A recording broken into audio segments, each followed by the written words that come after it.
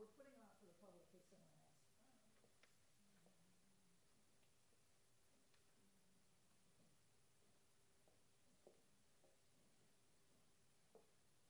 Do we get copies of those letters? Yeah, these are for the public. This is item agenda 8. You know, that was just their response. It wasn't the county's response. No, I think people.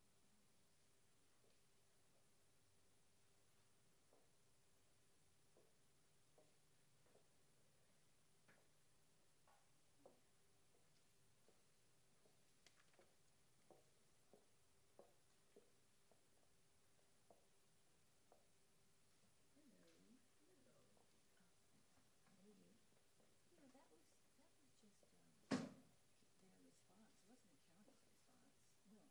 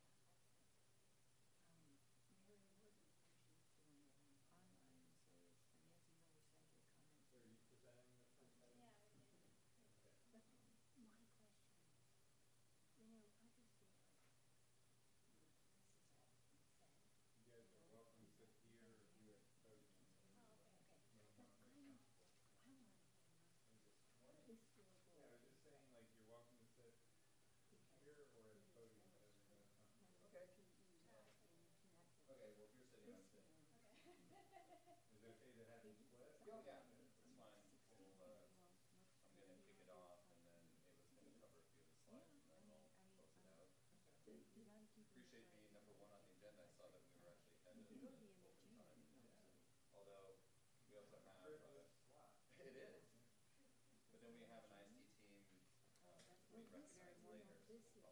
So we just denied everything pretty much. So yeah, I don't think Joseph is Miss Joyce. I know there's Joyce.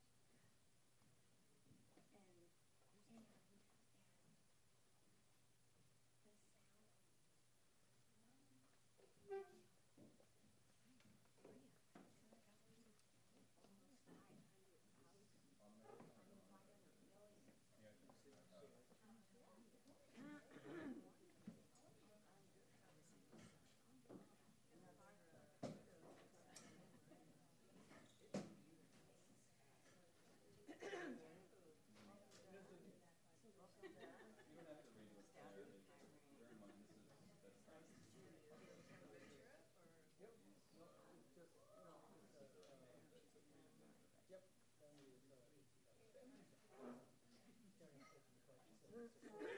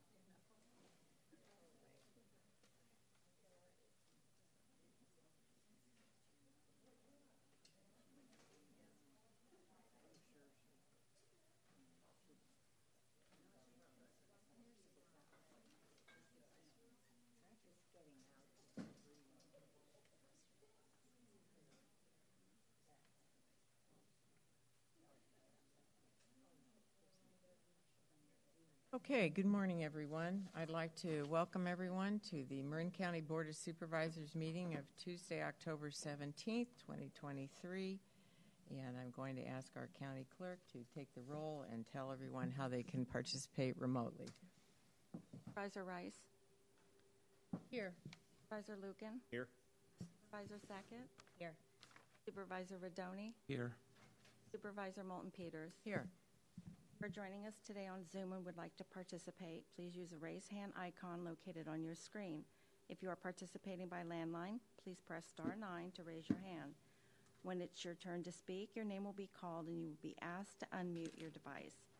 If you are participating by landline, you will hear that you are unmuted. That concludes the instructions, and I will pass the meeting back to President Moulton Peters. Okay, great. Thank you very much. I just want to take a moment again to remind everyone about the expectation for civil discourse in these chambers. The Marin County Board of Supervisors encourages a respectful dialogue that supports freedom of speech and values diversity of opinion. The board, staff, and members of the public are expected to be civil and courteous and to refrain from questioning the character or motives of others participating in the meeting. So we'll have public comment in just a moment after a board presentation, and then we'll have public comment on each item. But if I can just encourage everyone to meet these expectations, I appreciate it. So we'll start right now with a request from me to receive Information Services and Technology presentation and proclaim October as Cybersecurity Awareness Month in Marin County. Good morning to our staff. Good morning, Supervisor Moulton Peters, board members. I'm Jason Balderrama, Chief Information Security Officer in our Information Services and Technology Department. And I'm joined today by Ava Razzulli, our Information Security Manager. And yes, we're here today to celebrate October Cybersecurity Awareness Month. If I could get the next slide, please. So this is the 20th year of Cybersecurity Awareness Month. The President and Congress have designated this month as Cybersecurity Awareness Month, and this effort is led by the Cybersecurity and Infrastructure Security Agency, or CISA, sponsored by the federal government, to raise awareness to the public and encourage partnerships between public and private in the realm of cybersecurity. We've seen that a lot of the news, unfortunately, about cybersecurity is not great. There have been some notable ransomware and other malicious cyber attacks over the last year. Most notably, probably City of Oakland hit pretty close to home for us. But there have been others, City of San Bernardino Sheriff's Department, and then we've seen more recently the attacks on the big casinos. So no one is necessarily safe from cyber threats. That said, there are actions we can all take to help protect ourselves. And I'm actually going to turn it over to Ava to talk about what some of those things are. There we go. Next slide, please. Good morning, everyone. The first one is use a strong password. Simple password can be guessed. Make password at least 16 characters long, random, and unique for each account. Make sure you use a password manager, a secure program that maintains and creates passwords. Next slide, please. Number 2 is turn on multi-factor authentication, MFA. Use MFA on any site that offers it. MFA provides an extra layer of security in addition to a password when logging into accounts or applications. Example of multi-factor authentication is face scan or code sent by text. Using MFA will make you less likely to get hacked. Next slide, please. Recognize and reporting phishing emails. Most successful online intrusion result from a recipient of phishing message downloading malware or giving their personal information to the scammer. Do not click or engage with this phishing attempt. Instead, recognize them, report them to your IT department, and delete the messages. Next slide, please. Update software. When devices, application, or software programs, especially antivirus, notify us that update is available, make sure you install them as soon as possible. Updates close the security code box to better protect our data. Make sure you turn on automatic update to make it easier. Next slide. I hand over to Jason again. So I'll just comment that internally with the county security program, it's really two primary components. One is because we are in IT, there's the whole technical aspect of things. So having firewalls, pushing software updates, managing our technical systems. But probably the more important aspect is the security awareness for our employees. And we've done a lot of work to make sure that we have training, we conduct regular exercises, we really try to make sure that everyone knows that they have their own role to play in cybersecurity. So as far as efforts that we're doing beyond county borders, you may recall in 2020, the Marin Civil Grand Jury published a report calling on increased collaboration for Marin government agencies in the realm of cybersecurity. So we formed the Marin Security Collaboration, which was later rebranded as the Marin Security and Privacy Council, as part of the Digital Marin Strategic Plan. And as it says, CISA encourages the collaboration, so we've done that at the local level where we have regular discussions with our members. We share resources. If I can actually get the next slide, please. So the county provides a number of benefits to members of the council. We have our monthly security awareness newsletter, which is shared among all the members. Alert notifications. So one of the things we recognize is that outside agencies, if they don't have cybersecurity expertise, they may not know how to handle threat intelligence notifications. So we do our best to send alerts on the most critical events in plain English language so that cities, towns, and other organizations can help protect themselves. Document library, we have some resources available with things like incident response plan templates, other things they can use to help bolster their cyber defenses. And member engagement. So actually this Thursday we're convening a meeting of the Security and Privacy Council, and we're bringing our local CISA rep to provide an overview of services that agencies can take advantage of for free to help bolster their defenses. Next slide, please. So there's ways that the public and also organizations can get involved in cybersecurity with the county. If you go to marincounty.gov/cyber, there's links there where residents can sign up for our monthly newsletter, Marin Cyber Safe News. And then for those who are interested in joining the Marin Security and Privacy Council, there's also a link there. Membership, again, is free, and we're there to collaborate, provide services. I'll say as of now, we have 35 member agencies, 28 public sector, and 7 private sector, and hoping to continue expanding that out to encourage cybersecurity collaboration within Marin. Next slide. And that actually concludes our presentation, but really appreciate all of your support for cybersecurity, and happy to take any questions. Thank you, Jason and Ava. Are there questions from the board? Jason, Ava, thank you so much for being here today. In terms of membership of the council, and I heard your last statement about trying to bring more folks on, so I'm assuming that includes special districts. Pretty much any public agency in the county is welcome, as it were? That's correct. It's actually both public and private agencies. So we have some business owners, too, that have joined the council. But yes, special districts, cities, towns, a lot of them are members already. Some of where I'd like to see us maybe get a little bit more traction would be in the education sector, also our local fire agencies. We have some, but definitely would like to see more.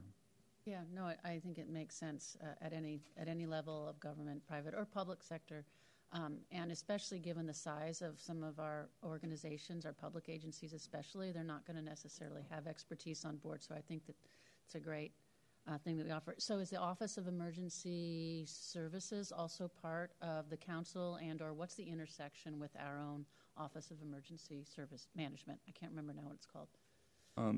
The Office of Emergency Management, along with other county departments, get the benefit of our internal county security program. But that said, we have done some collaboration with them. You may have noticed the September issue of our security newsletter was actually focused on disaster preparedness, both for emergencies like fires, earthquakes, et cetera, as well as being cyber prepared. So that was in partnership with Steve Torrenson, OEM, to make that happen. Thank you. I'm sorry, Mary, please, go ahead. I just want to quickly say thank you. I appreciate the plain language and the sort of steady drumbeat of information that you share. I don't think it's anything that people love to spend time on, but it's really important and appreciate that, you say, okay, here's something you really need to be concerned about, and just the kind of continual safety checkups and so forth as we all get new technology in our lives constantly. So I really appreciate what that you do for the county and for us as well. My question, Jason, was about something in the resolution regarding security and privacy by design. I like the sound of that. Can you explain some of the things you're doing to do that?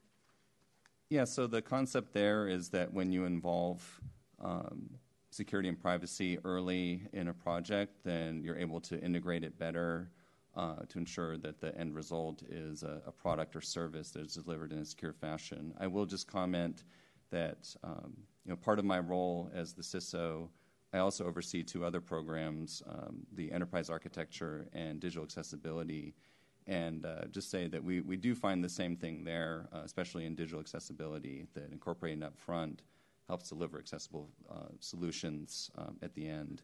So I think that efforts that we've done, anytime a new project is started, my division, which is information security and compliance, we have a standard process where we review project information. If a vendor's involved, we send some questionnaires to get a sense of both their security, accessibility, and architecture. And from that, we assign resources as needed to make sure that things are followed through during the project lifecycle, and that the end result is something that we can all be proud of. Okay, if there's no further questions, I'm happy to open this up for any public comment on this item. Is there anyone in the chambers who wishes to address us?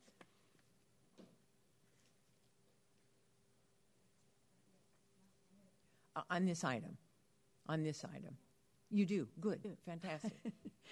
I just wanted to say that is an impressive system, particularly in regard to protecting the city and the employees. I just received one of those warning notices from the city of Oakland, and I had retired there 14 years ago. So it tells you how invasive things like that can be. So thank you. Thank you very much. Are there any comments online? Yes, the first speaker is Clayton Smith. Please unmute.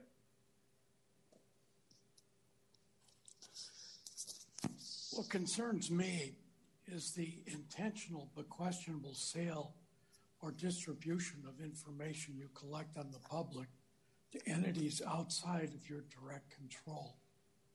This personal data can live forever with unintended consequences and be misused. This was brought to my attention at a workshop just this last weekend that concerned these recent psychological surveys being conducted on the children in our public schools, which are being shared with organizations outside the control of the school system. This appears to be extremely problematic to me and deserves at least parental notification and permission, given the future consequences to the kids that are being surveyed. Also, one topic that was not mentioned in your presentation that I wish you would have mentioned is the use of VPNs and encryption technology that is available to protect people's personal cyber security. Thank you. The next speaker is Rodrigo Izquierdo. Please unmute. Good morning. I just wanted to ask if you have taken some kind of precautions against internal sabotage, like what happened to San Francisco decades ago when a disgruntled employee froze the entire system for San Francisco until Gavin Newsom, when he was the mayor, he went to talk to him to get the code to release everything. So I'm just wondering if you have measures to cover everything, not just external, but internal sabotage. Thank you. President Mullen Peters, there are no additional speakers in the queue. Okay, we'll bring it back now. Jason, do you want to comment? I think you covered the last question, but if you'd like to confirm that. Yes, so the answer is we do have internal measures to prevent those kinds of situations. We follow best practices as outlined by CISA and other agencies as far as how we do our internal monitoring, protection, et cetera. And any time that we have an incident or suspected incident, we take quick action to address it. Great, thank you very much. I'm going to bring it back to the board now for a motion to approve the resolution for today. I'll move we approve the resolution. Second. Okay, I have a motion by Sack, a second by Lucan. All in favor? Aye. Aye. Thank you, and thank you for the presentation. Thank you. Thank you. Now it's time for public expression on items not on the board's agenda today. So if you wish to address the board, now's the time. Come on up, give your name. You have 2 minutes. We'll go chambers and then online.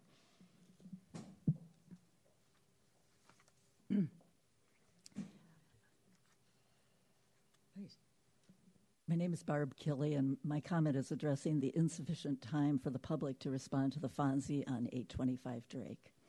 By law, the county must make the FONSI available for public comments for 30 days when there is considerable interest or controversy concerning the project. It doesn't matter whether you've notified everyone or you don't think the objections are worth considering. The county must provide 30 days if the project is controversial. A Pacific Sun article had created outrage when the developer disparaged and insulted those who spoke against 825 Drake at the BOS meeting. Numerous written and phoned comments against the project were submitted to the county, and the March and April BOS meetings were extended for hours by people speaking against the project 2 minutes at a time. If this is not a controversial project, what is? I wrote an official request for 30 days explaining that, in addition to the project being controversial, none of the references and citations used by the county to justify the 92-page FONSI were available to the public. They required access to the HEROES system, which is accessible only to county employees. When my 30-day request was completely ignored, I understood how the people of Marin City have felt for decades in dealing with the county, unseen and unheard. The county provided no access to their reference bases and no acknowledgments of the controversial project issue, so it was no surprise when the comments and 2 well-researched objection letters were dismissed by the county using the same bases to which we had no access. I have to ask, what would have been the harm in providing the 30-day comment period that a controversial project mandates? It would have at least given the appearance that you care about the public's comments, and it might have given you time to learn that there really were issues not explained by the county, and you actually have more discretion about this project than you initially believed. Thank you. Please. Hi, good morning, supervisors. I'm Gail Patterson. I'm from Novato, and I'm here to talk about the 825 Save Our City. And hi, Eric, you're my man. So far, you're doing a good job. You still have my vote. That was a joke. Okay, so the development of 825 actually, to me, is an ongoing gentrification project. It was designed to support households earning 70% of the median household income across the county, which is, in the county of Marin, the median income is $175,000, which means this whole project is designed to support households earning $122,000, which is 70% of 175. But here's the deal. The average income in Marin City is $32,000. So most people in Marin City won't be able to afford the $2,500 starting rent in this project. It just makes the whole project is virtually unaffordable for the local residents. I have a a concern because it's just gentrification to me from reading has been going on since the end of the war when the shipbuilding process ended. And I believe it's some small percentage, like 28% of all Marin City now is black. Once we lose this valuable black history in Marin, it's gone. It's just erased. And I agree that you did have a choice in approving this. I really, really beg you to relook at it and remember what has been said. There's never a wrong time to do the right thing. Thank you. Hi, everyone. Marguerite Moriarty again, and I'm here about 825 Drake Avenue. Some of you supervisors have heard what I'm going to say because, anyway, on the night of July 25th, I stopped at 825 Drake Avenue to look at the property. That was the day that Caleb Roop had the Buccaneer machine delivered to the property on Emmett Till's birthday. And I stood there pondering, how could he deliver that machine on the birthday of Emmett Till when it is such a sad day for all African Americans and all the people that live in Marin City. Anyway, the next day, the demolition started, and you know, the permit wasn't, they didn't get the permit until 2 days later. There weren't notices posted. There was flimsy yellow caution tape across the front. I went right underneath it. Dust affected the elderly in the village of Dudawa. There weren't debris boxes. I went back, a couple days later, and all the debris was laying all over the property. I have videos.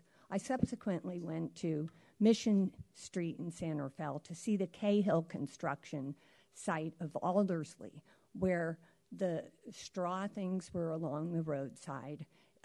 There were guards for the street so that the dirt wasn't going straight down in it. But, it's important for each of us citizens and this board, to be concerned about the rights of our citizens. They're our brothers. Collectively, we can stand up for the racial justice in this county. I mean, look at this room. It's filled with mostly white people. My son... Thank you, Marguerite. We're at time. I just have to say one more thing. My son is reading The Color of Law. He's 43 years old. And he sent me a text and he said, he said, it's really sad, a whole class of people denied opportunity for no good reason.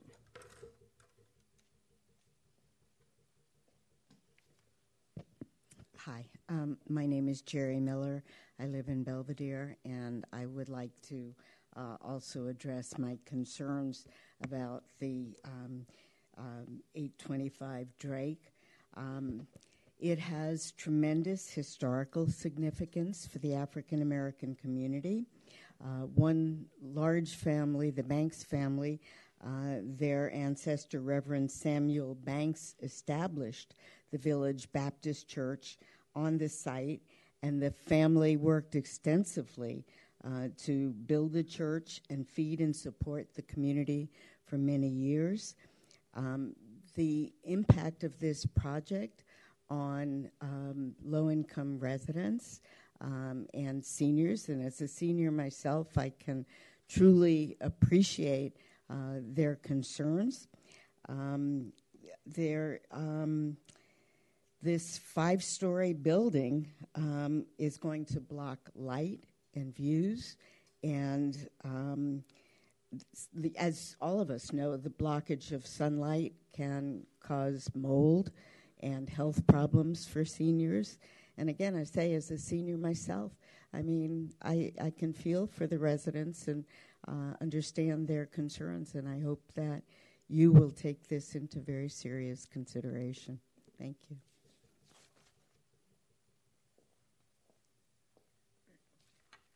My name is Ann DeVero Rosenfeld, and I'm a member of Save Our City and Friends of Golden Gate Village.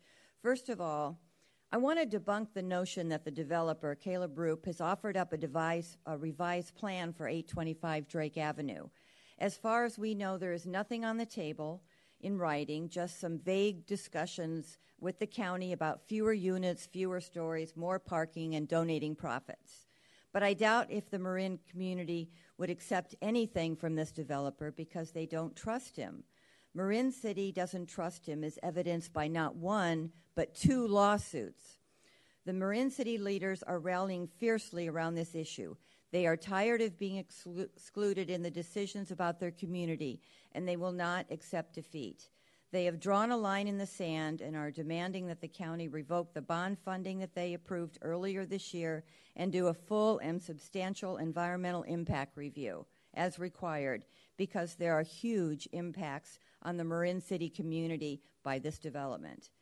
You are complicit in this. You have given them over $1.8 million in county funds. You've approved 25 vouchers and approved $40 million in tax-exempt bonds. As the first AB 35 project in Marin, it is clear that not only are you complicit in providing funding to this egregious development, but you are complicit in dumping affordable housing in Marin City. Please don't continue to perpetuate the institutional racism that has caused the social and economic disparities in Marin City. Listen to Marin City residents and use your power to right this wrong now, before it is too late. Thank you very much. Okay, is there anyone else in the chamber? All right, Eva, you're our last, and we'll go online. Thank you. I wanted to recognize the comments of the people who just spoke, and I appreciate their being here and speaking against 825 Drake. I think one of the reasons this situation is where it's at right now, unfortunately, is that no one heeded the advice of Bruce Risley. And I note that somebody cited the Pacific Sun. Apparently, any attempt to mention Bruce Risley's 1958 letter, which sets out a larger land claim for the descendants of the black shipyard workers, is verboten at the Pacific Sun, which, incidentally, the Pacific Sun is receiving some part of a $40,000 media buy for quote-unquote drug awareness. It hasn't proved to be a reliable source in many ways. I also just want to point out, it's I think Color of Law, Rothstein's book, is useful. I would hope, if you really want to look at the larger picture, people would look at Keeanga Yamada Taylor's Race for Profit, How Banks and the Real Estate Industry Undermined Black Home Ownership.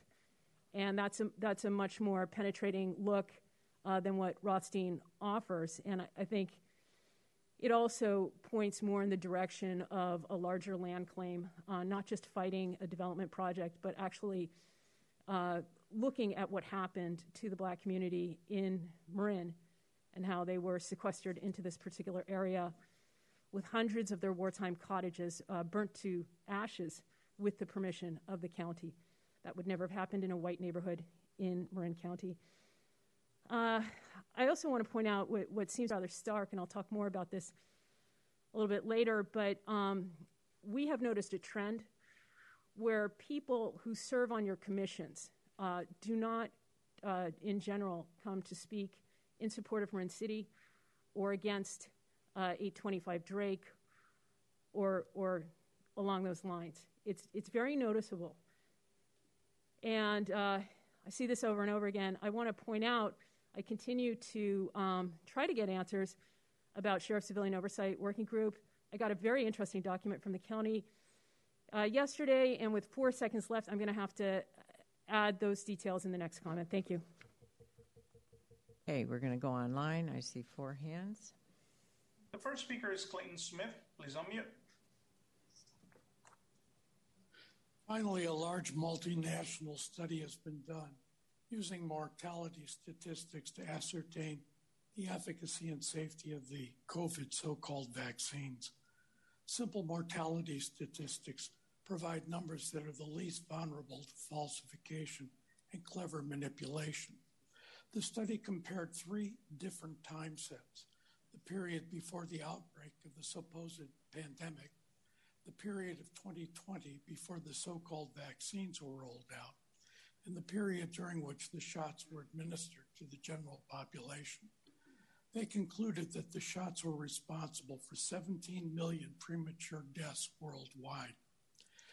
The death rate was approximately 1 death per 800 injections. The incidence of death increased exponentially with age, peaking at 1 death per 20 injections in people over the age of 90. The rate of death doubled about every 5 years of age. Thus, a 50-year-old had 1/300th the likelihood of death by injection as a 90-year-old. The study revealed that all the spikes in mortality that occurred in 2020 were due to the combination of the lockdowns and the use of aggressive treatment protocols in hospitals and other facilities, which were recommended by the health authorities. This was demonstrated by the anomalies in deaths noted in the jurisdictional variability of the application of these protocols. This study couldn't find any examples of the shots reducing mortality anywhere they were administered. And finally, the study also put into serious doubt that any unusually virulent respiratory virus was ever in widespread circulation during this time. Thank you. The next speaker is Mary Morgan. Please unmute. My name is Mary Morgan. I live in Point Reyes Station. I also want to comment with regard to 825 Drake. In its rush to make a finding of no significant impact, the county cast a very narrow net in its consideration of the impacts of the proposed development. All of the problems you've heard about this morning, whether it is parking or sunlight or mold, all of those things are the impacts that the county should have more thoroughly considered.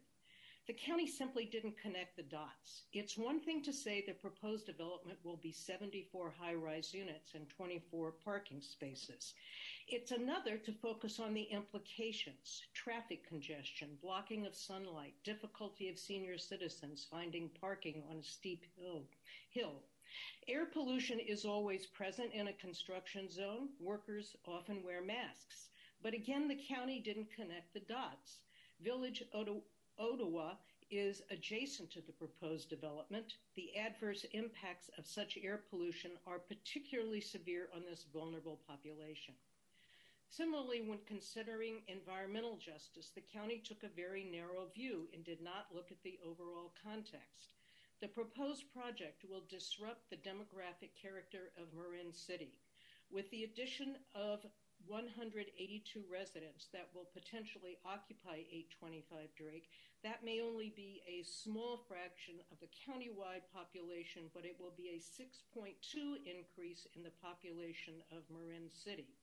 Because most of these apartments will not be affordable for current Marin City residents, this project will only exacerbate the trend toward gentrification. With its narrow lens on, the county seems not to recognize this adverse impact on the historically Black community of Marin City. I urge you to settle the lawsuit in federal court, say that the FONSI was inadequate, and prepare an honest and thorough environmental impact statement in collaboration with residents of Marin City. Thank you. Speaker is Aileen Rusky. Please unmute.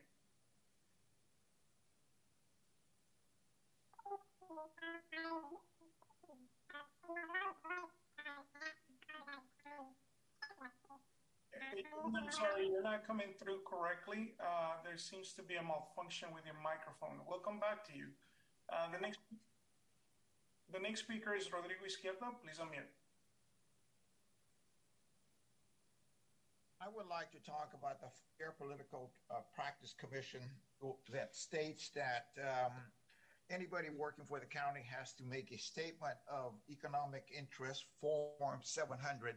I noticed that when you were interviewing the last candidates for your finance commission, that all of them, you asked every one of them whether they had a conflict of interest, and one of them stated that he would excuse himself if he did, since he was very well informed or connected with finance. But I was just wondering why you don't apply that to your committees, your other, like, say, 1185, in which case you do have people who have an economic interest in the direction of the county as to which way they might go. And what I want with Heidi Merchant, who is a sworn deputy, at least was or is, and to the county of Marin, and also because her husband is a chief in Sonoma. So I mean that you can't ask for anything more than a conflict of interest there. Then you also have the Human Rights Commission that has several people on it that has police or interest with the county. You have the vice chair, Curtis Aiken, who has a son in the police department. So how's he going to vote when it comes to something that deals with equipment or money? And you have the chair himself, who is connected with a lawsuit for $21 million. So he has an economic interest in all of these matters. So why aren't you applying that to these commissions and committees who are actively connected to the county? President Mullen-Peters, there are no additional speakers in the queue. Thank you. We'll close open time for public expression and go on to agenda item number 3, Board of Supervisors matters and the County Administrator's report. I'm going to look to my left, Vice President Rodoni. Good morning. Only one thing this morning. District 4 Fall Community Conversations were kicked off last week on Friday by Zoom in Corte Madera, Larkspur, and San Quentin Village. And this Wednesday, the same thing will take effect in Novato, followed by Tamales, Village Beach next week, and East San Rafael. The entire schedule is on my website if anyone wants to tune in to any of those opportunities. Thank you. Thank you. Supervisor Sackett. Thank you. I just wanted to give an update on the Criminal Justice and Behavioral Health Committee work that continues, and this is really focused on the issues of breaking the cycle from mental health issues that lead people from the streets to emergency rooms to the jail and back to the streets. Last week, the Public Defender's Office, Probation, District Attorney's Office, Sheriff, Health and Human Services, leadership from all those departments came together to really map out the system. And so we're doing a sequential intercept model to map out the system, what forms people fill out where, and how we can bring all of that work together. And it was really encouraging from, how many times data is entered and who has access to it, et cetera, and how that really does have an impact on the outcomes of some of these folks. And it was pointed out to me during that it's not a given to get all of these departments, frankly, together and working together on solutions, and that other counties you oftentimes can't get everybody from, the district's attorney's office and public defender and so forth together. So I was really proud of our departments and willingness to look for solutions and to provide the best outcomes for our residents and ultimately our public safety. So that work is ongoing. It was kind of the core group mapping the system, and then we'll bring in community-based partners over the next couple months to continue to look at where are gaps where people are falling out of the system. So I'll keep you posted. Supervisor Rice and then Lucan. Just quickly, I was down at Coastal Commission last week in San Diego, actually in the city of Imperial Beach, which is the southernmost city in California.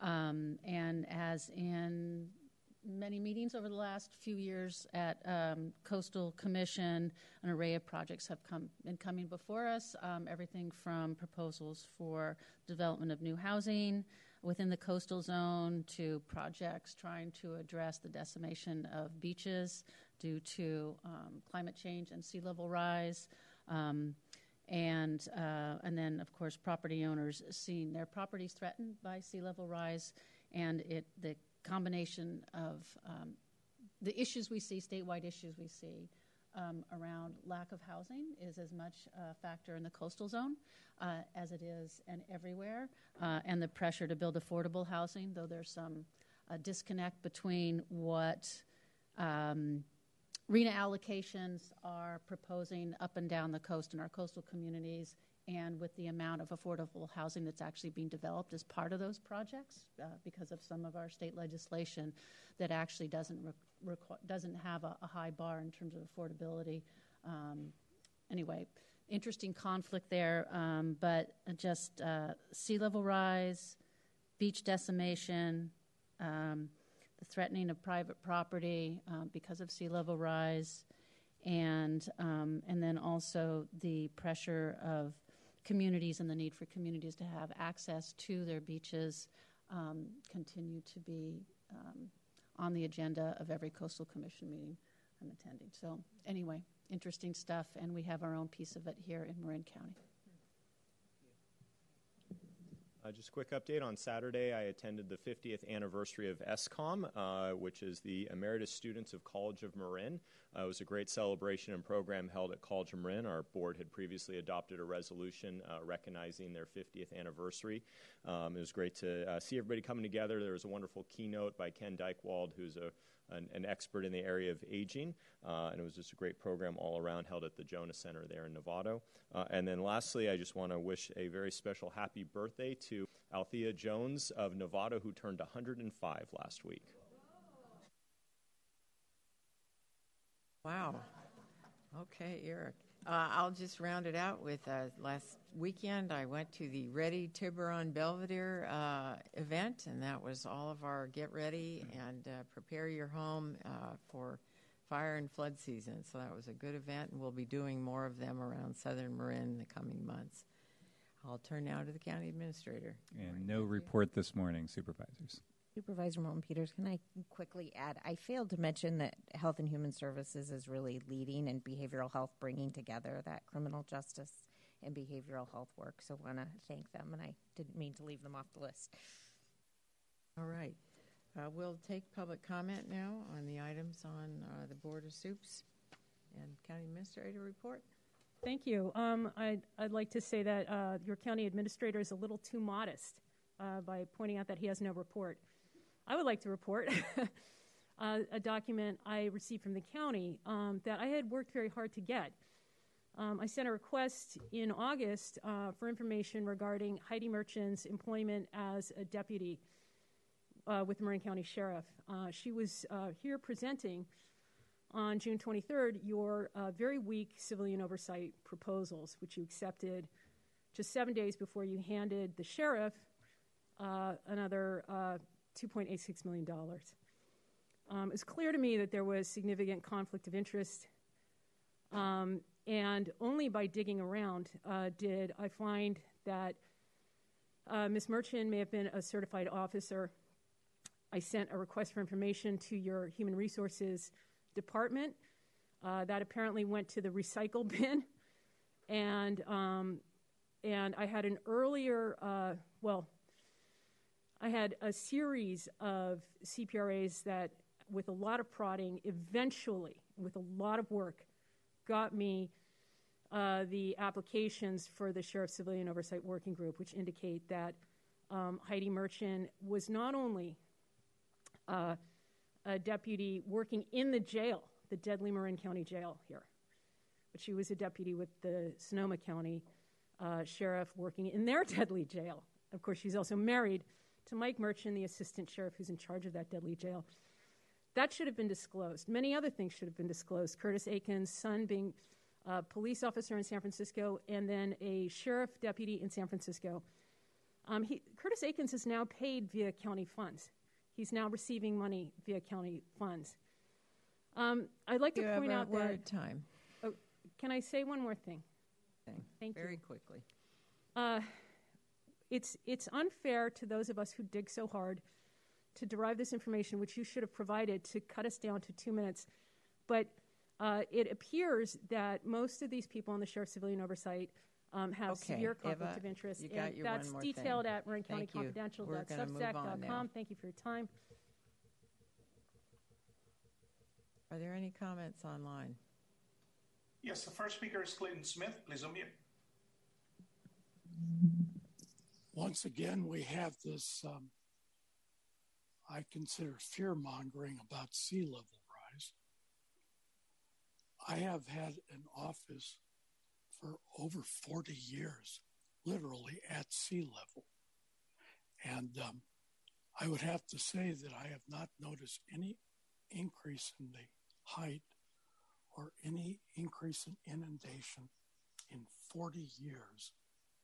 Looking at the sea, I've lived on the houseboats out on Issaquah, and I sometimes go out there to walk and visit on that dock. There has been no evidence out there of sea level rise. When I first moved to Marin County, I lived in Muir Beach. On my recent visit out there, I can attest to the fact that I see no noticeable change in the level of the sea that I behold before me. And so this sea level rise assertion that is constantly being made, which appears to be made primarily in order to gain access to government grants, it begs the question, who's providing the metrics to justify these assertions? I mean, where are the actual research metrics to validate this concern, which is being used to basically, I think, frighten people unnecessarily? We have many bigger problems in the world today than this idea that the oceans are rising uncontrollably to engulf us. I mean, we're actually at the edge of a nuclear war.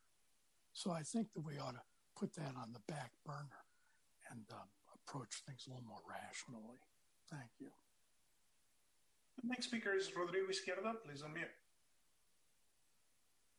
I want to just quickly add that I might have forgotten that for the Fair Political Practice Commission, it's Form 700, which everybody has to, supposedly has to fill out. But also, I really want to comment on the fact that the county of Marin is permitting a lawlessness of not following the law, like not following Form 700 for people who have economic interest in the county, and then also the Human Rights Commission, which does not follow the Brown Act or follow their own bylaws, or they simply have stop any kind of transparency. They cancel meetings. They get rid of videos when their chairs are acting inappropriate. So in a way, the county is permitting all of this. In fact, lawlessness. I mean, they just simply are not going to be following the rules. You allow it. You know that they're supposed to be doing it. For some people, you ask them to whether they have a conflict of interest, but you don't for other committees and commissions that are going to serve your purpose. So in a way, you are, in fact, you refuse to investigate this. Why don't you look into the Human Rights Commission? Why don't you ask them that they follow their own bylaws or the law, Robert's Rules of Order? You talked about at the very beginning about civility. They don't have civility. They attack journalists like Eva. And you don't do anything. You don't reprimand or get rid of these people who are actually permitting this fiefdom in their organization, and you allow it because they serve your purpose. Thank you. President Mullen-Peters, there are no additional speakers in the queue. We will move on now to item number 4. That's consent calendar A. Is there anyone on the board who'd like to comment or pull an item from A? Okay, I'm not seeing any. Is there any public comment on consent A? And could you identify the item you're going to be commenting this on, is please? Consent A. Is that the one with the Barbier security? It is? Thank you. I think there needs to be a little more investigation of Barbier security before you hand them $500,000. I've collected many complaints from unhoused people who have been ill-treated by Barbier Security. There's also the matter of the $1 million plus PPP loan to Barbier Security that was completely forgiven, even at a time when Barbier was earning, just from that internment camp alone, was earning $33,000 a month, $32,000 to $33,000 a month from the city of San Rafael for security at that internment camp. They provided only one guard. In the entire time that internment camp under the freeway, which had no water, no bathrooms, no electricity, in the time, I know you're sighing, but this is important. I understand that you're tired of hearing this, but I'm tired of asking for an investigation. Harry Barbier is involved with this group. He was a police officer in San Rafael. I was there when the camp was being dismantled, and Harry Barbier was there. And I asked him about the PPP loan. I said, why did you need that? Where did the money go? He didn't feel that it was necessary to provide any sort of answer. And so you should be asking these questions. It is unacceptable that Jimmy Sanders, who died in July on the street with either an unusable or expired housing voucher, a military veteran, a black military veteran, he died on the street after he was so sickened in that internment camp. And all this time you were handing money to Barbier to not do their job. And meanwhile, you couldn't put a roof over Jimmy's head. Thank you. We're at time. Are there any other speakers in the chamber? Are there any speakers online? President Mullen-Peters, there are no speakers in the queue. Bring it back to the board. I'll move consent A. Thank you. Second. Thank you. We have a motion, Lucan, a second by Sackett. All in favor? Aye. Now to consent B. Is there? I have a question on one item, or a request. CB1 is the request for allocation of $400,000 towards of federal stimulus funds towards the Electrify Marin program, which I think is an excellent program. But what I would like to ask Matthew is as I understand it, the program does offer different incentive levels based on income levels, so income qualifying residents, lower income, I would assume, or property owners receive a higher incentive. And what I would ask is that if it's possible for program staff to actually take a look at the incentive numbers in light of the tax rebates that are now available for folks electrifying.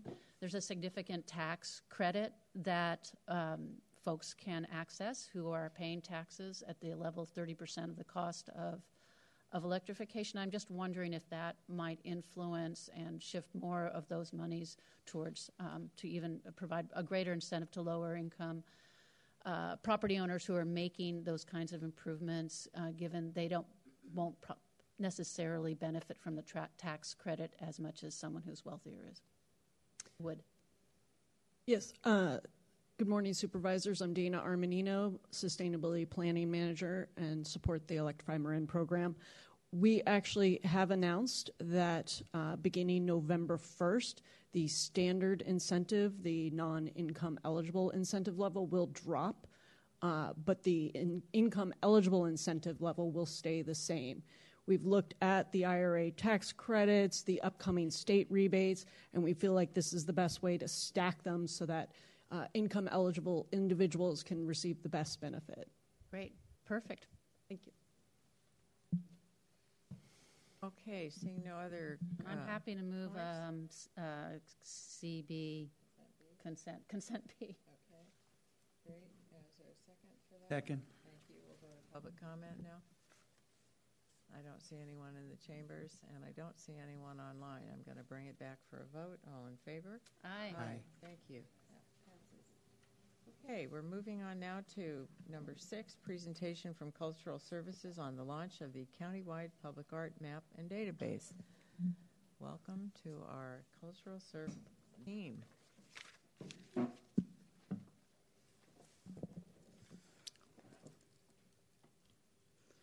Good morning. I am Libby Garrison from Cultural Services, and I am thrilled. I do have a PowerPoint, so hopefully it will.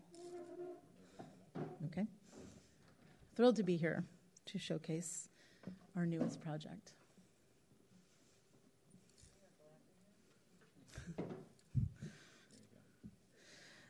So this is the launch of our Marin County Public Art and Nonprofit Arts Map and Database.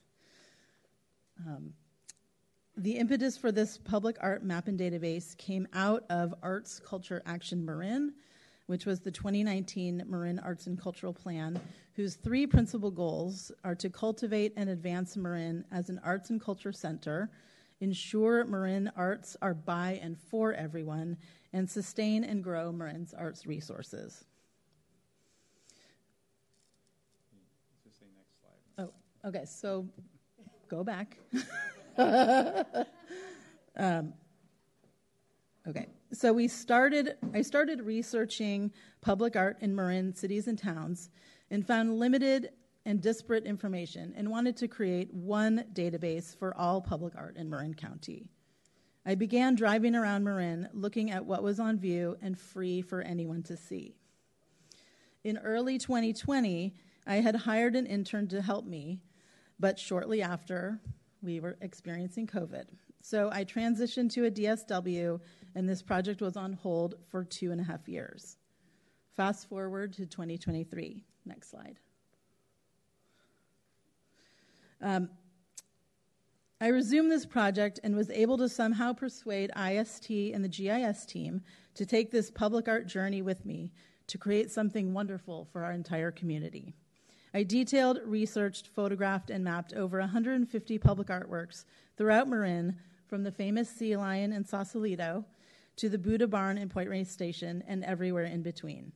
We wanted to create a map, an excursion, an artistic discovery for those art lovers and cultural-seeking residents and tourists alike.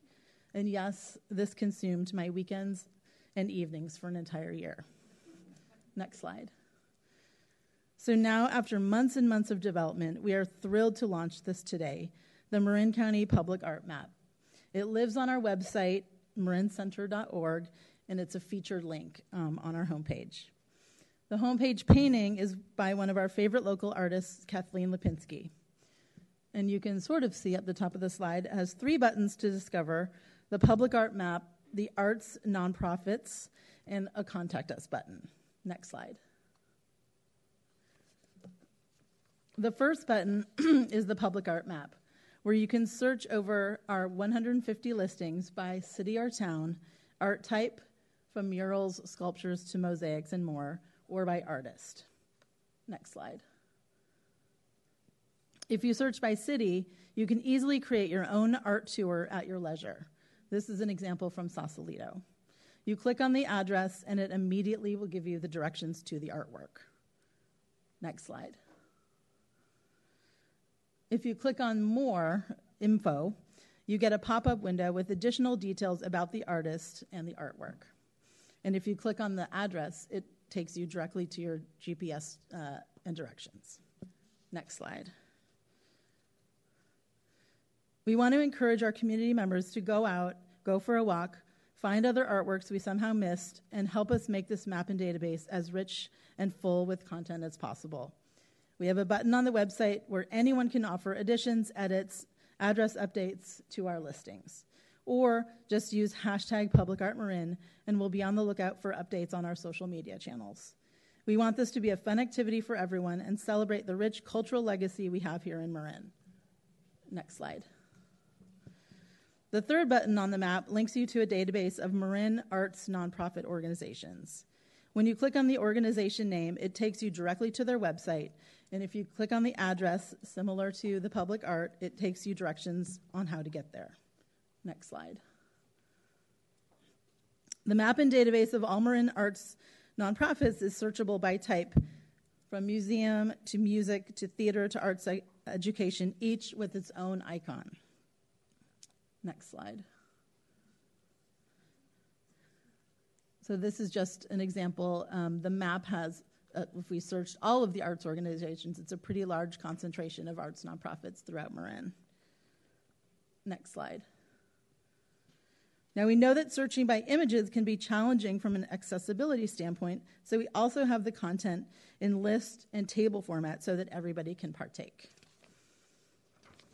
Next slide. Public art is good for you. Public art adds meaning to our cities and towns as a reflection of our public history, our evolving culture, and our collective memory. Public artworks and arts activities create attractive, welcoming spaces for people to live, work, and raise families.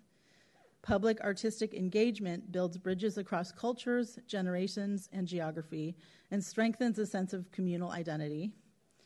Exposure to the arts fosters young imaginations and facilitates children's success in school, and older adults who engage with the arts report better physical and mental health, fewer doctor visits, and higher rates of social engagement. Next slide. We hope you will all check this out, take an art journey on your own, and help us celebrate the richness of art in our own backyards. Next slide.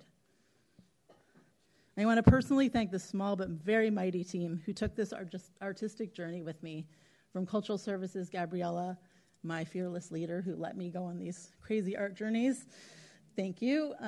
Our intern in 2020, Frances Sutton, and the IST team who is here in support with me. Stand up, please, as I call your name. Michelle Jennings, who created this GIS map from a list of works and pictures that I had been collecting on my phone. Marina Raskin, who was our leader in this project. Nancy Anzalone and Natalia Beckman, who made sure every single listing was accessible to everyone in our community. And Jeff Daniel, who literally held us all together and made sure we got to the finish line. Thank you, guys. Thank you. Next slide is the last slide. Thank you.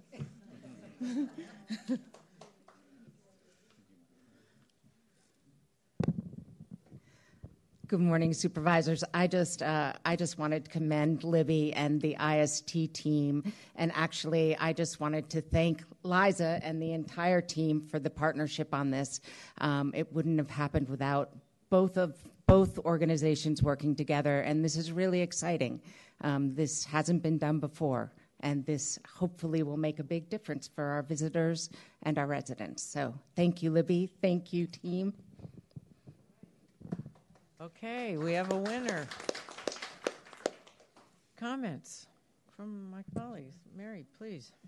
Thank you so much for the presentation, Libby. It really is clear that this is a labor of love and that we all benefit from. I remember back in maybe 2017 being in the exhibit hall where there was a convening of a lot of the arts organizations who were asking for this very thing, and the technology challenges to it were very real and felt insurmountable at times. So thank you to the big team who kept working on it and bringing it together.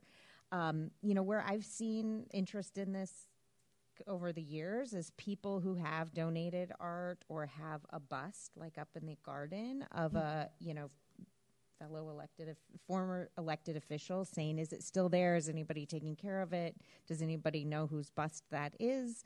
And really the people who have brought some of these artworks want to know that we're tracking and taking care of them. So I see a real benefit of just having an inventory, let alone being able to go on a weekend excursion. So thank you all for this work. It's really exciting, and have to link in for the weekend and drive around a little bit. Yeah, I want to thank both the teams. It's really exciting project. It's also nice to have a feel-good agenda item that really makes you feel good. So thank you for that. And you're looking forward to using it and learning from it, because I think there's a lot of art out there that we may not even recognize. So thank you.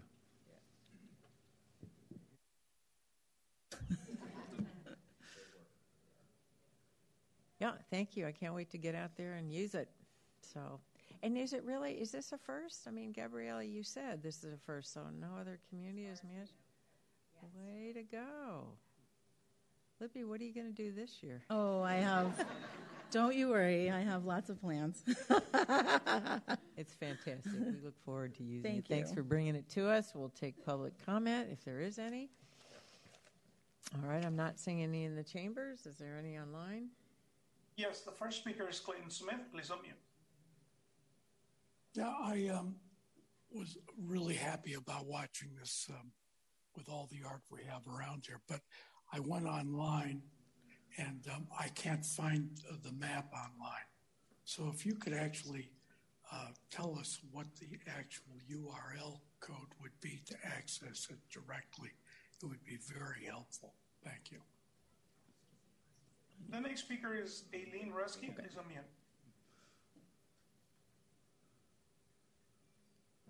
Hello, can you understand me? You're coming through loud and clear. Go ahead, sir. Okay, thank you. First, my name is Ed Rusky. I'm Eileen's husband. I live in Mill Valley. I wanted to commend this. We know everything is political, but putting the politics aside for the moment, this is a lovely project. I may have missed it, but I wanted to know whether or not there is an app that can be access the same information as we travel around the county. Thank you. The next speaker is caller with telephone number ending in 174. Please unmute.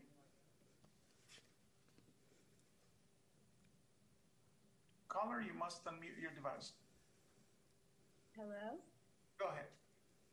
Yeah, hi. This is Michelle Keller-Sheehan. That was a lovely presentation. What I wanted to share is that I tried to raise my hand earlier for a concise calendar item, and apparently you couldn't see it. So can I speak to that for a minute? I'm sorry. Is it on this item? No, I'm sorry. We can't do that right now. Do I get a chance? I just wanted to thank you all. That's all I wanted to say. Super. We appreciate your thanks. Okay. Thank you. We'll bring it back. And are there any responses about the app and the URL that we can share? So I can share that the URL is marincenter.org, which will take you directly to the Department of Cultural Services page.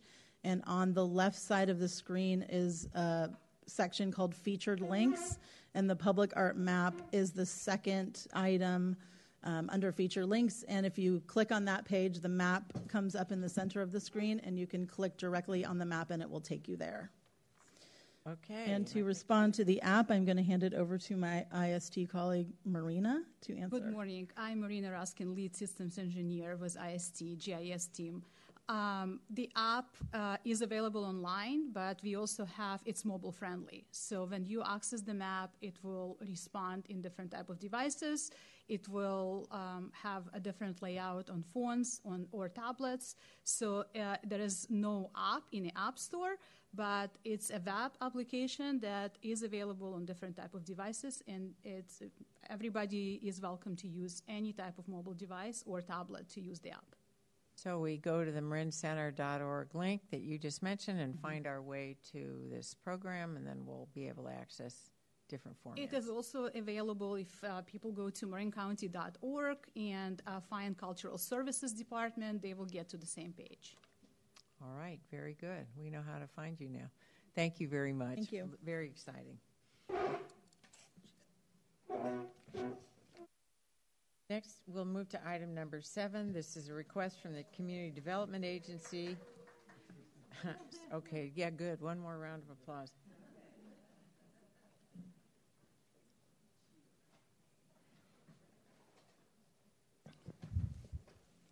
Good morning, board members. Lily Thomas with the Community Development Agency. And the item before you this morning is a grant of housing trust funds for the acquisition of a 10-unit apartment building at 59 Ignacio Lane in the city of Novato. The project will serve transitional age foster youth, or youth who are aging out of the foster care system. And the applicant is the Marin Foster Care Association, a nonprofit which has historically provided support services to foster care families. And this is their first foray into housing and the first project in Marin to serve foster care youth. Having safe, affordable housing is critical for these youth to reduce chances of homelessness and to provide them stable housing to make a successful transition into the community. In addition to the grant before you, which is $50,000 per unit, the Marin Community Foundation will also be considering a grant of $500,000, and the City of Novato is considering $150,000. And the remaining funding will be through a private loan. We'll be bringing the grant agreement and the regulatory agreement to you on consent agenda next week, and we'll continue to work with the Marin Foster Care Association on finalizing the details. We're really excited about this unique opportunity. As I mentioned, it's the first time that we've been able to serve this population. I would also note that the existing tenants will not be displaced, as is the case with all of our acquisitions of existing buildings of naturally occurring affordable housing, that the existing tenants will be there. There's some current vacancies which will be occupied by the target population, and then there'll be services that are provided through a contract that the Health and Human Services has, that they provide services currently, as well as some housing subsidies to help this population with housing as they're moving on to into their own. So with that, I'm happy to answer any questions, and I believe Ashley Hurd, the Executive Director of Marin Foster Care, is also here if there's questions that we would like her to answer.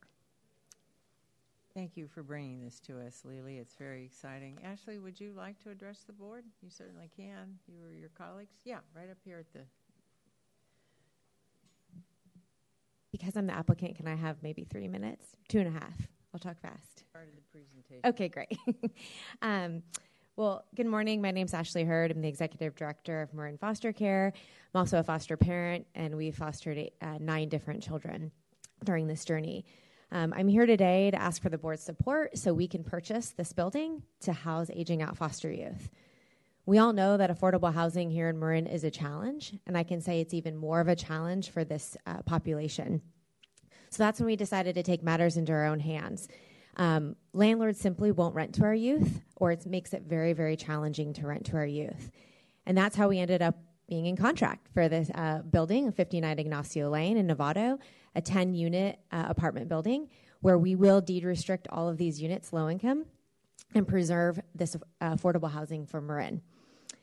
This building is close to public transportation, restaurants, grocery store, just 2.5 miles from College of Marin Indian Valley campus. It's truly a really prime location for this demographic.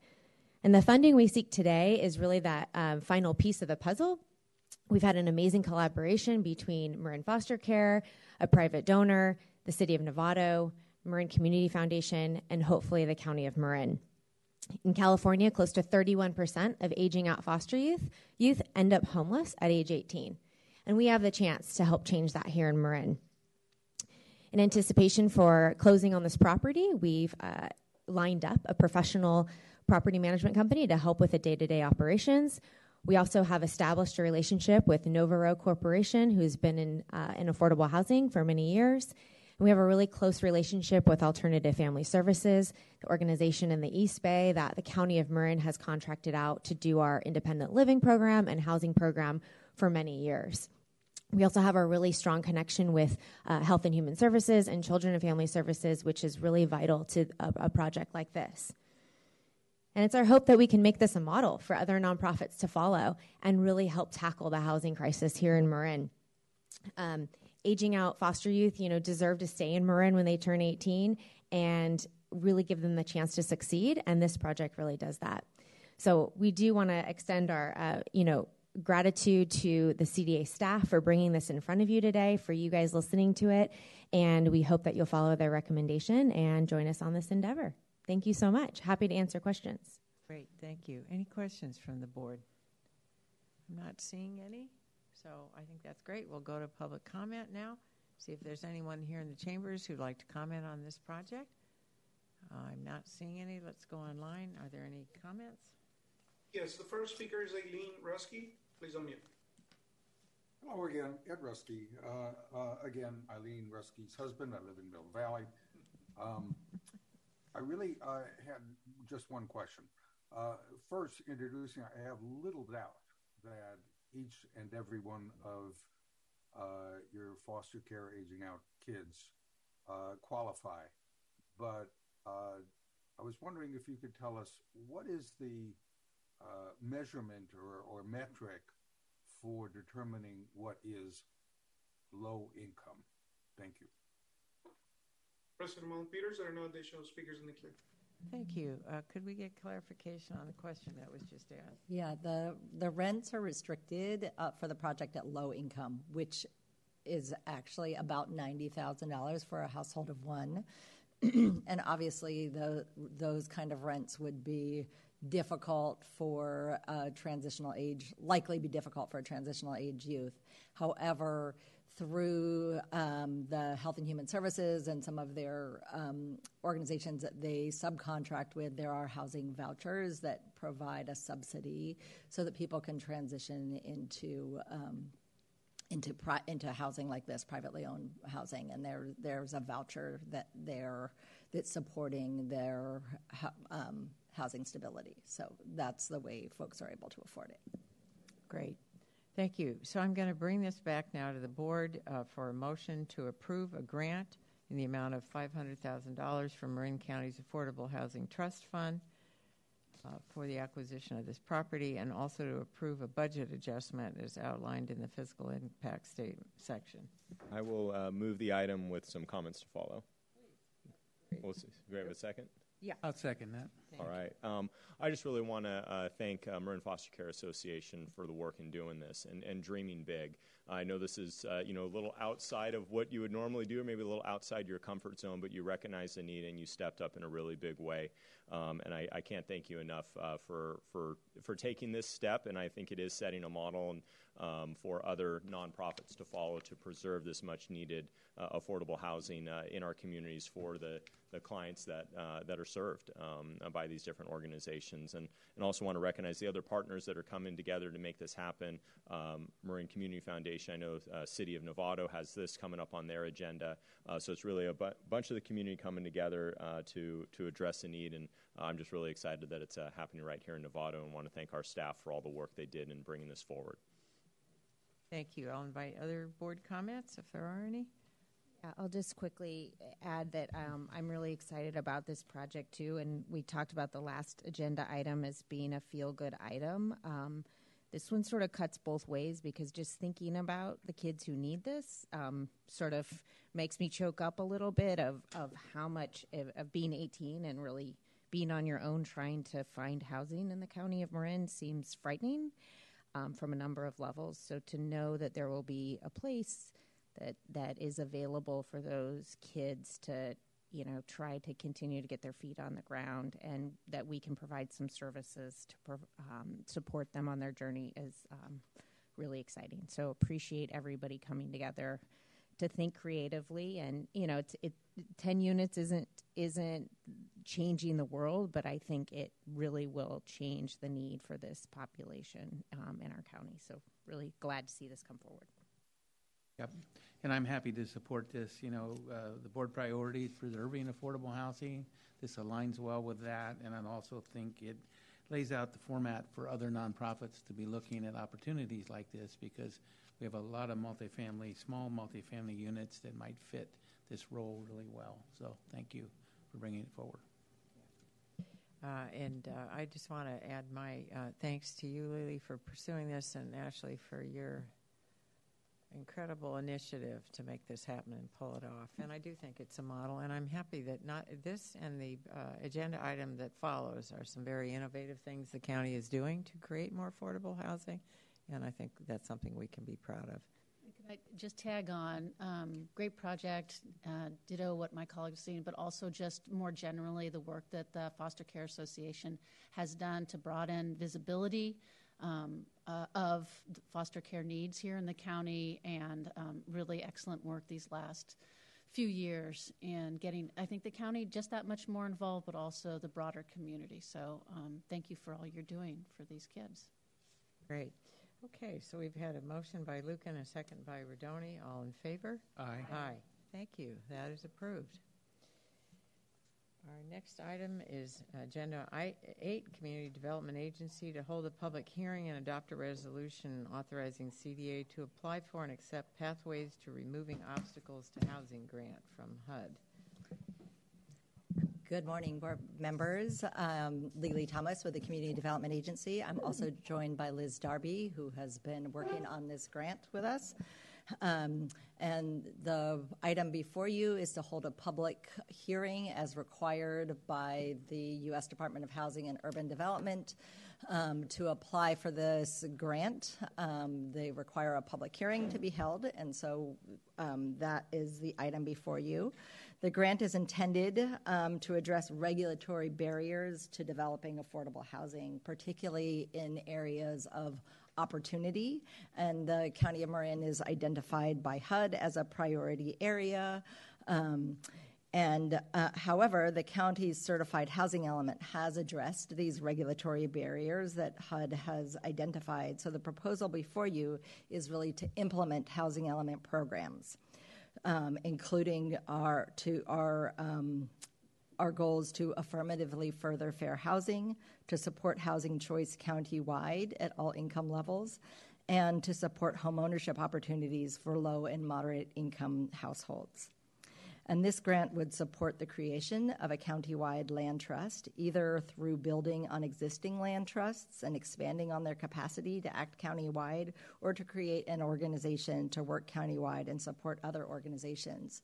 For example, to support the Marin Foster Care project that we've heard about, or other small nonprofits who are interested in kind of exploring and supporting housing in their communities, but may not have the expertise to do it. And this would fill a gap for development opportunities for smaller projects, which are not feasible for, we have our larger regional nonprofits that do larger tax credit, more significant numbers, but there's a gap really for identifying these smaller projects and really actively pursuing them, as well as homeownership opportunities.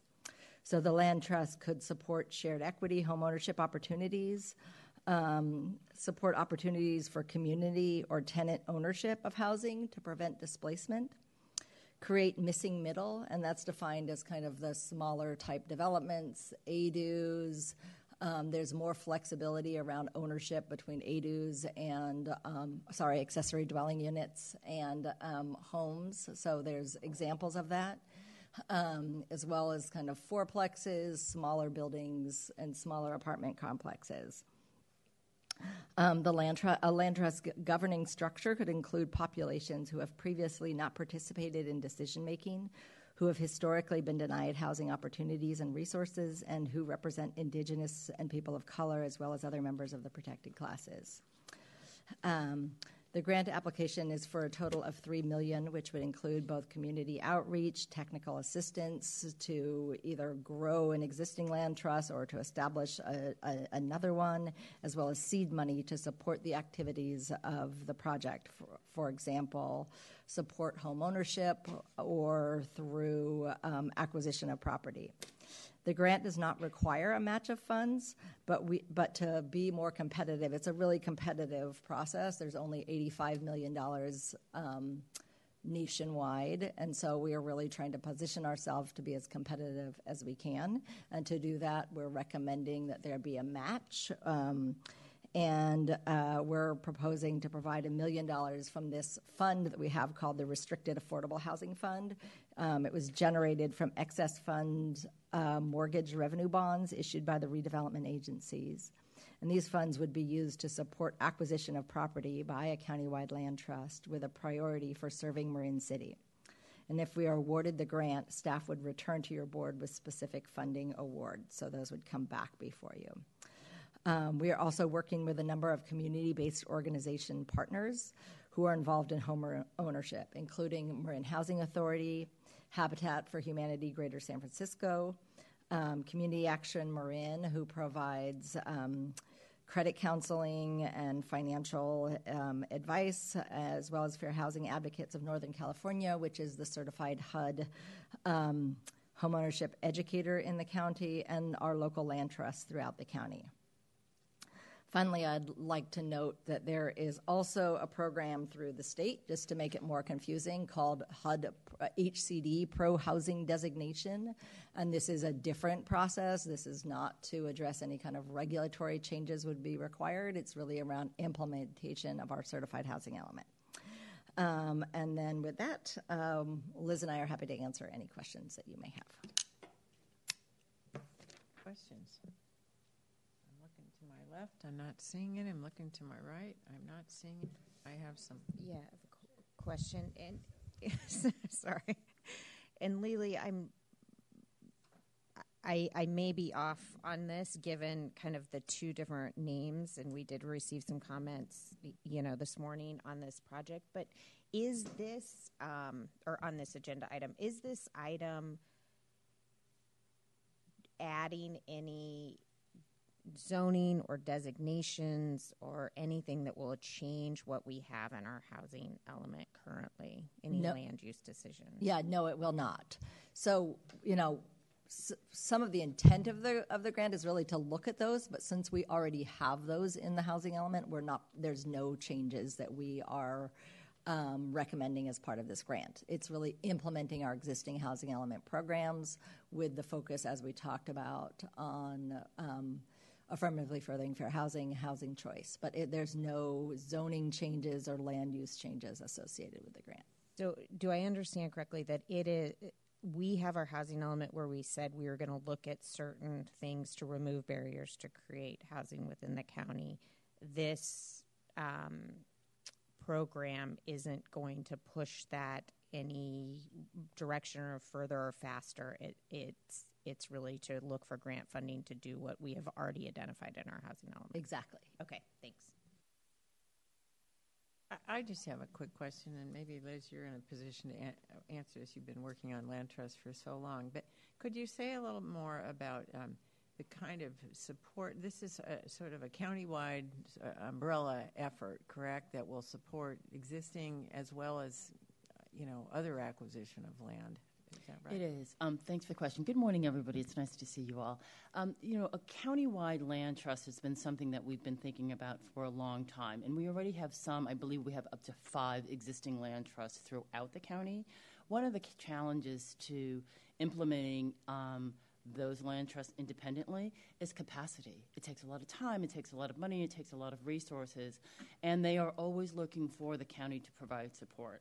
This is one strategy to create a countywide land trust for everybody in the county at all income levels, not just for one particular community.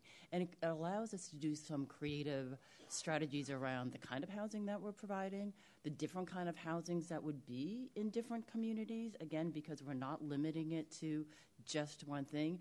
I think the challenge in all of this, as I think the grant points out, is how do we all do this together? And this is what part of the work is that we're asking for funding, right? Creating that real capacity for the countywide land trust and residents who have not particularly been participating at this level to actually create something that feeds and is responsive to the needs of everyone's communities. And it's a really nice opportunity, in my opinion, of course, to actually create a pathway to home ownership. And that's one of the real goals of a county-wide land trust, not only to preserve existing housing, to create affordable housing, but to also create a pathway, particularly for people who have been denied these opportunities in the past, to actually have some stake and some ownership long-term for permanent, affordable, sustainable housing.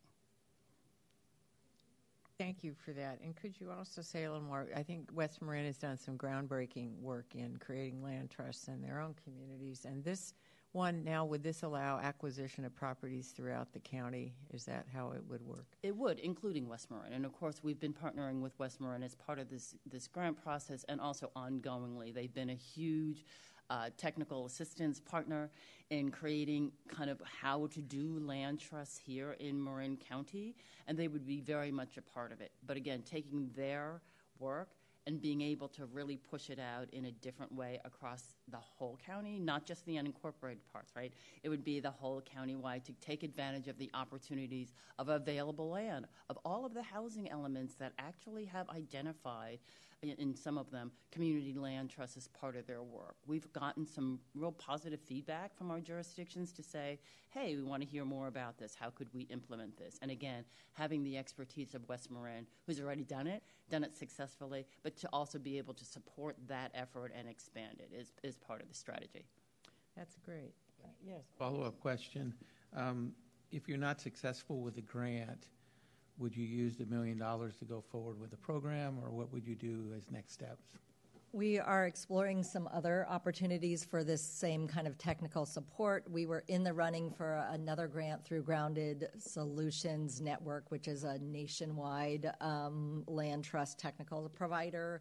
We were not awarded that, but they have said that there may be another opportunity, so we're also looking at that, so other opportunities to support the same activities.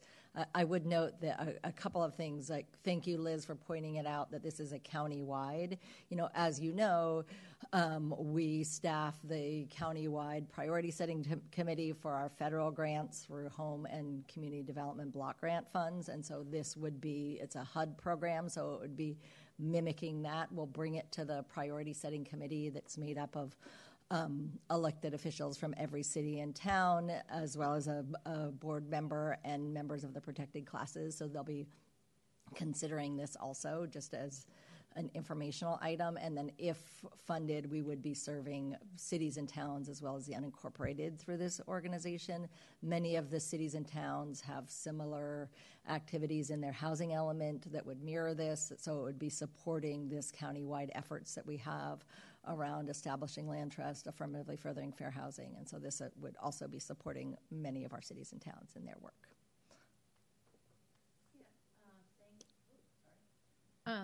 Yeah, I think this is really, really, really interesting and needed. But just to clarify for me, because I am envisioning this is the establishment of almost an umbrella organization. So we have Bolinas Community Land Trust, we have San Geronimo Community Land Trust. And it's not that it subsumes those and or limits the development of local, more different land trusts, similar to a Bolinas Community Land Trust or San Geronimo, which are different also in other parts of the county. So it doesn't remove the ability for there to be a very organic local community land trust, defining itself and its purpose and its target population in its own way, but it would be able to take advantage of the administrative, potentially organizational assets and resources of a larger countywide land trust. So it doesn't preclude organic development. It's trying to provide that support so that many different colors of land trust or whatever colors of land trust could emerge. Because it really is that, Bolinas Community Land Trust has been around for a while, worked very, very hard,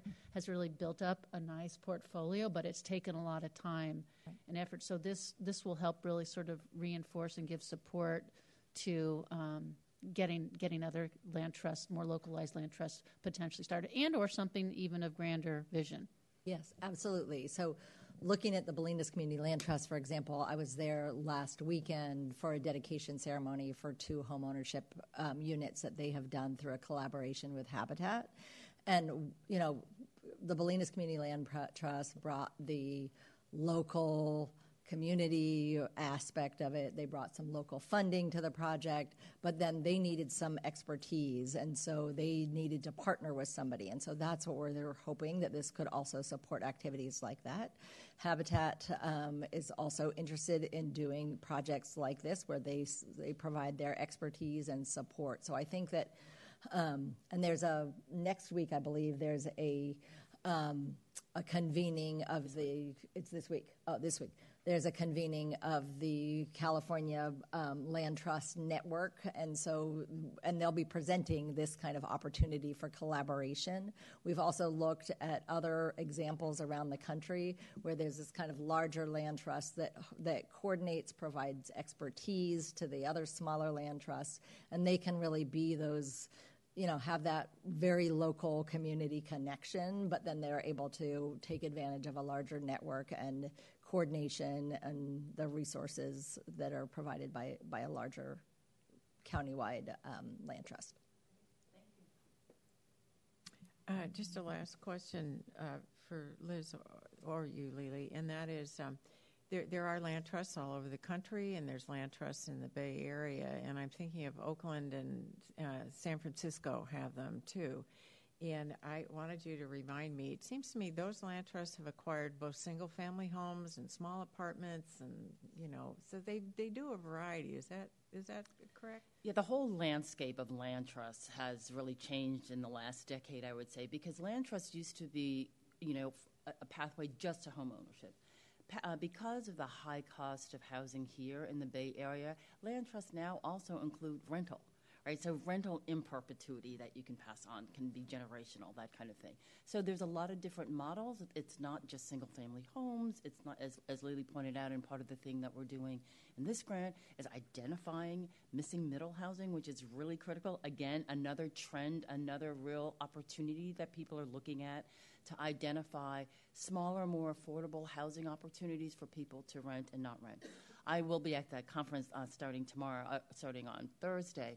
And one of the other things that we're finding, and we've learned this from Grounded Solution as well, is that localized city ordinances and land trusts are beginning to look at more regional and more county-wide approaches. So what we're doing, I don't want to say Marin County's cutting edge on any of this work, but this is what we're seeing as being the movement towards, again, because of the capacity, the ability to really do some real nice affirmatively furthering fair housing. I had to throw that term in here at some point, and to ensure that we're doing affirmative marketing across the county so that everyone has opportunities for this. But yeah, there's been a real change in sort of what CLTs look like, what they hold, how they hold it, who's on boards these days. So we have the opportunity with this grant to do something really creative, and that would fit Marin County and the existing CLTs that we already have.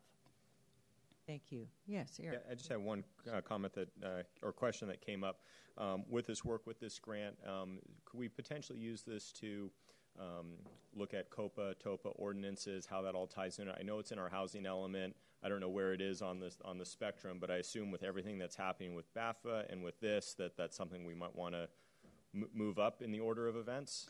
Yes, absolutely. Thanks for Thank you. the question. Yes, thanks for that question. It is one of the activities that we're proposing to support through this, and that is where it's tenant or community opportunities to purchase existing properties when they come up for sale, so that that housing can be moved into the permanently affordable and prevent displacement. So yes, that's one of the activities that we think would be perfect for it. Also, thank you for bringing up the Bay Area Housing Finance Authority, which if that bond passed, there's a set aside of funds that are intended to serve just this kind of small community-based organization. And so one of the things that we think is that if this was established and the funds that we have here would really build the capacity so that if the BAFA funds came through, then they could be queued up already, and they would already have some successes under their belt and be positioned well to take advantage of those funds. Thank you. Great. Good questions. I'm going to open now to public comment on this item. I see people online. Is there anyone in the chambers? Hey. Aha. I see one coming to the podium. Welcome.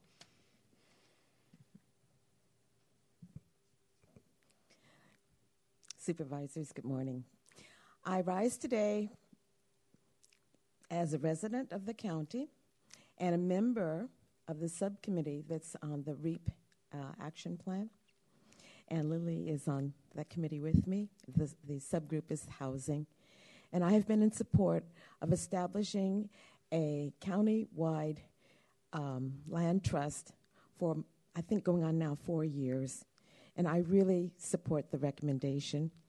And Liz has been my mentor about what land trusts are all about and so forth.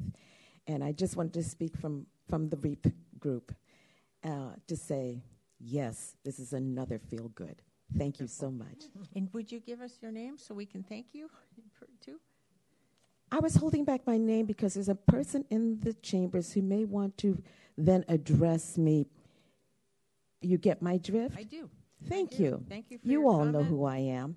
Thank you. We'll go online now. We have 4 comments online. The first speaker is Clinton Smith. Please unmute. Once again, Lily is referring to protected classes. This implies that there are unprotected classes. It also implies there are persecutor classes. And I would like to ask, and I think it begs the question, who decides who belongs to which one of these classes? And what are the criteria between allocating people to this notion of different classes, those being protected and those being unprotected and those being the persecutors? There's a danger here in moving from our paradigm of equality before the law in this recent descent into the idea of equity, which has its origins in neo-Marxist ideation and political philosophy, which is counter to the principles that have made this nation exceptional in terms of opportunity, prosperity, and actually, I think if you look deeply around the world in terms of its ability to provide justice for all. And so I would guard against this notion of promoting the idea that there are, quote, protected classes. This is antithetical, I think, to Americanism. Thank you. The next speaker is Ed Rusky. Please unmute. Hello again, Ed Rusky for Bill Valley. This seems like a very exciting opportunity, and from what I hear, and all I know is what I've heard just now, is I support this project. I wanted to mention a couple of things. First is I'm delighted that this is targeting smaller projects. I've encountered a couple of projects that are attempting to provide equity and fair housing and opportunities to people. And I've come across people over and over saying, we don't object to this project, but it's just too darn big for where you're putting it. And I've tried to get people to focus on the idea of, well, then let's try and target smaller projects that do pencil out. And that's what I've heard about big projects, that if you don't make them big, they don't pencil out. And that's a problem. I think that also supports, I think there are studies that show that lower income people who are gathered together in a large project are sequestered. And having them mixed in smaller projects within a community so that lower, middle, and higher income people are growing up together is a very positive thing for everybody. I do have, everybody has mentioned fair housing and equitable application. I do have one question, and that is, how is low income and affordable housing defined? As we've seen in this disaster in Marin City, one of the problems is that they can't afford to get into the project because Marin County is, or they're using the mean income of Marin County, and that kicks them out of the project because they can't afford even that. Thank you. The next speaker is Rebecca Helsel. Please unmute. Hi, good morning. Rebecca Helsel, Vice Chair of Mount Tam Community Land Trust. Our board consists of both Marin City and Mill Valley residents, which is our initial focus. You know, our service more broadly covers the area surrounding Mount Tam.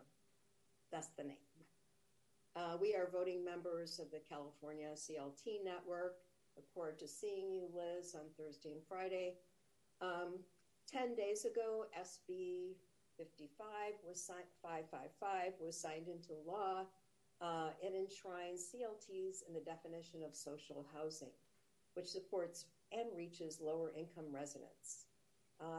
Also signed into law were some helpful inclusion of CLTs, which are around ADU units and foreclosure purchases.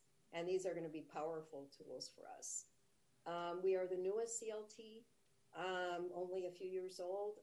I was brought in this year to, I've both founded and run a successful CLT that has almost 200 units now in another state. We've done a lot of creative things. So I'm hoping that that both our organization and Hope Housing will be included in the housing group discussions regarding the county CLT plans. We're going to continue to try to identify land in Marin City, which can be controlled by the residents. As Supervisor Moulton Peters is aware, we hope that Mount Tam CLT will be at the table. And I look forward to meeting you next week, Lily. Thank you. The next speaker is Aaron Burnett. Please unmute.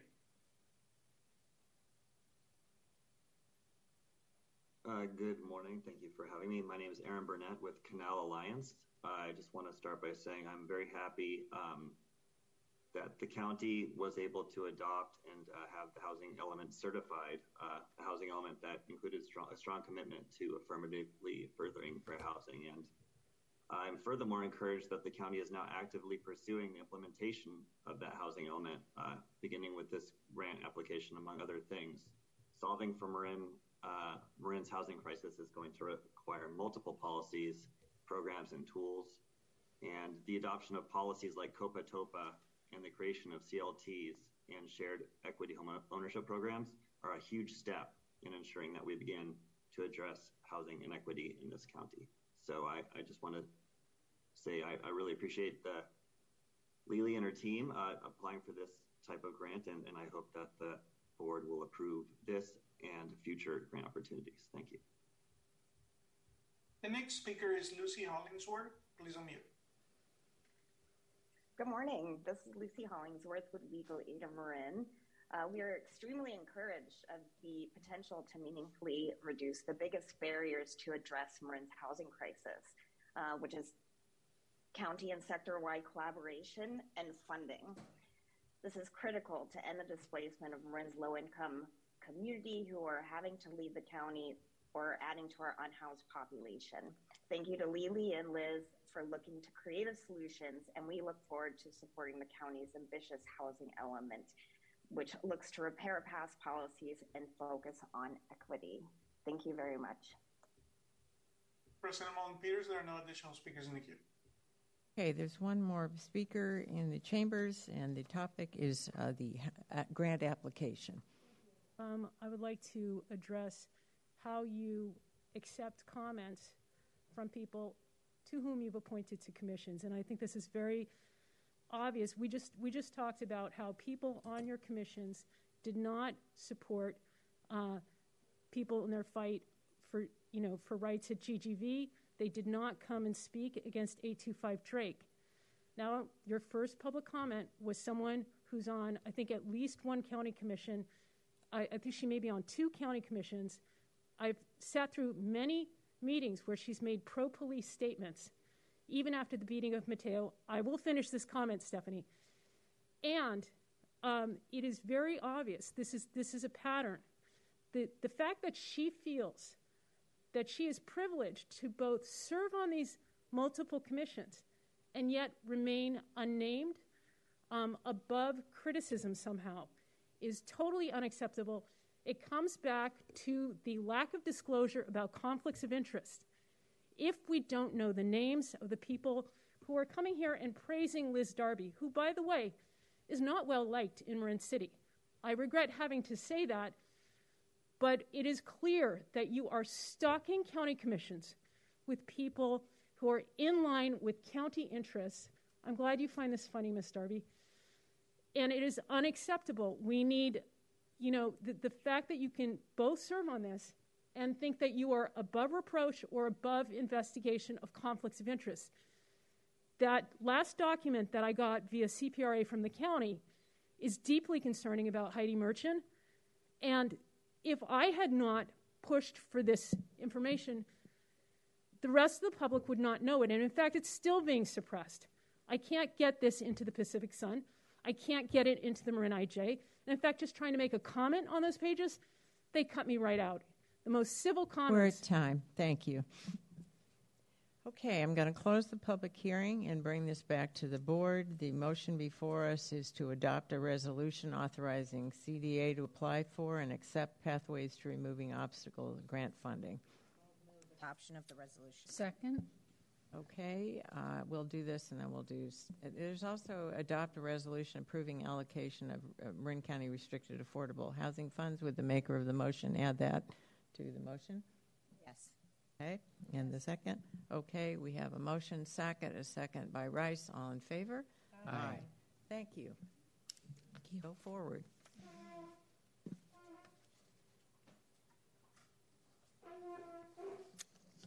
Okay, item number 9. This is the request from the county administrator regarding a potential purchase of the former San Geronimo Valley Golf Course property and the development of the new fire station.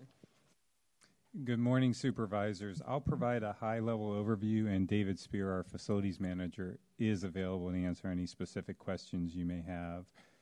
Staff has worked with the subcommittee of Supervisor Rodoni and Supervisor Wright to recommend this first 90-day extension of our option agreement with the Trust for Public Lands.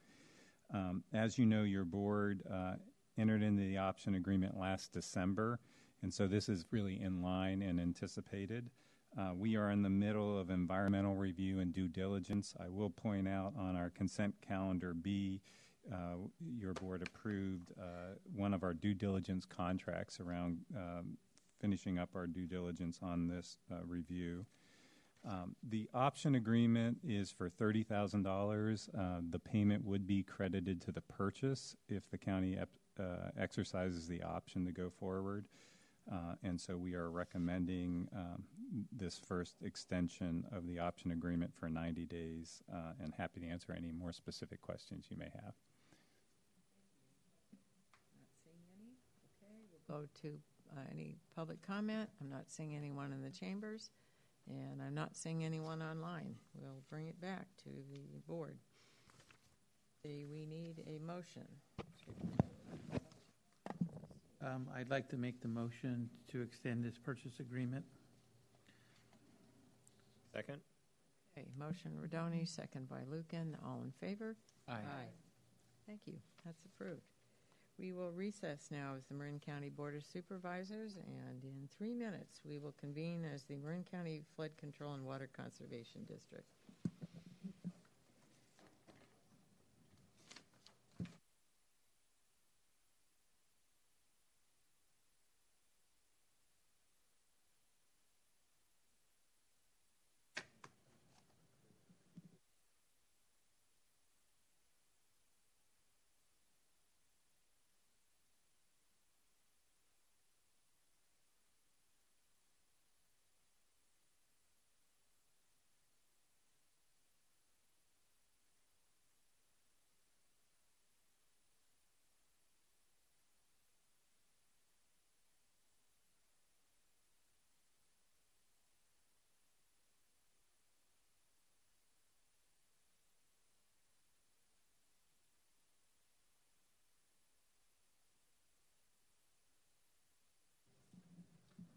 Okay, I'm going to get us going. Yep, we don't have Sarah, but okay. Good afternoon. We have just returned from closed session as the Board of Supervisors. At its September 26, 2023 meeting, the Board of Supervisors authorized the county to file suit against James and Susan Teixeira to enforce code enforcement violations in the Bolinas area. The suit was filed yesterday, making this authorization final. There's nothing else to report from this closed session. And with that, we'll now convene as the Marin County Housing Authority Board of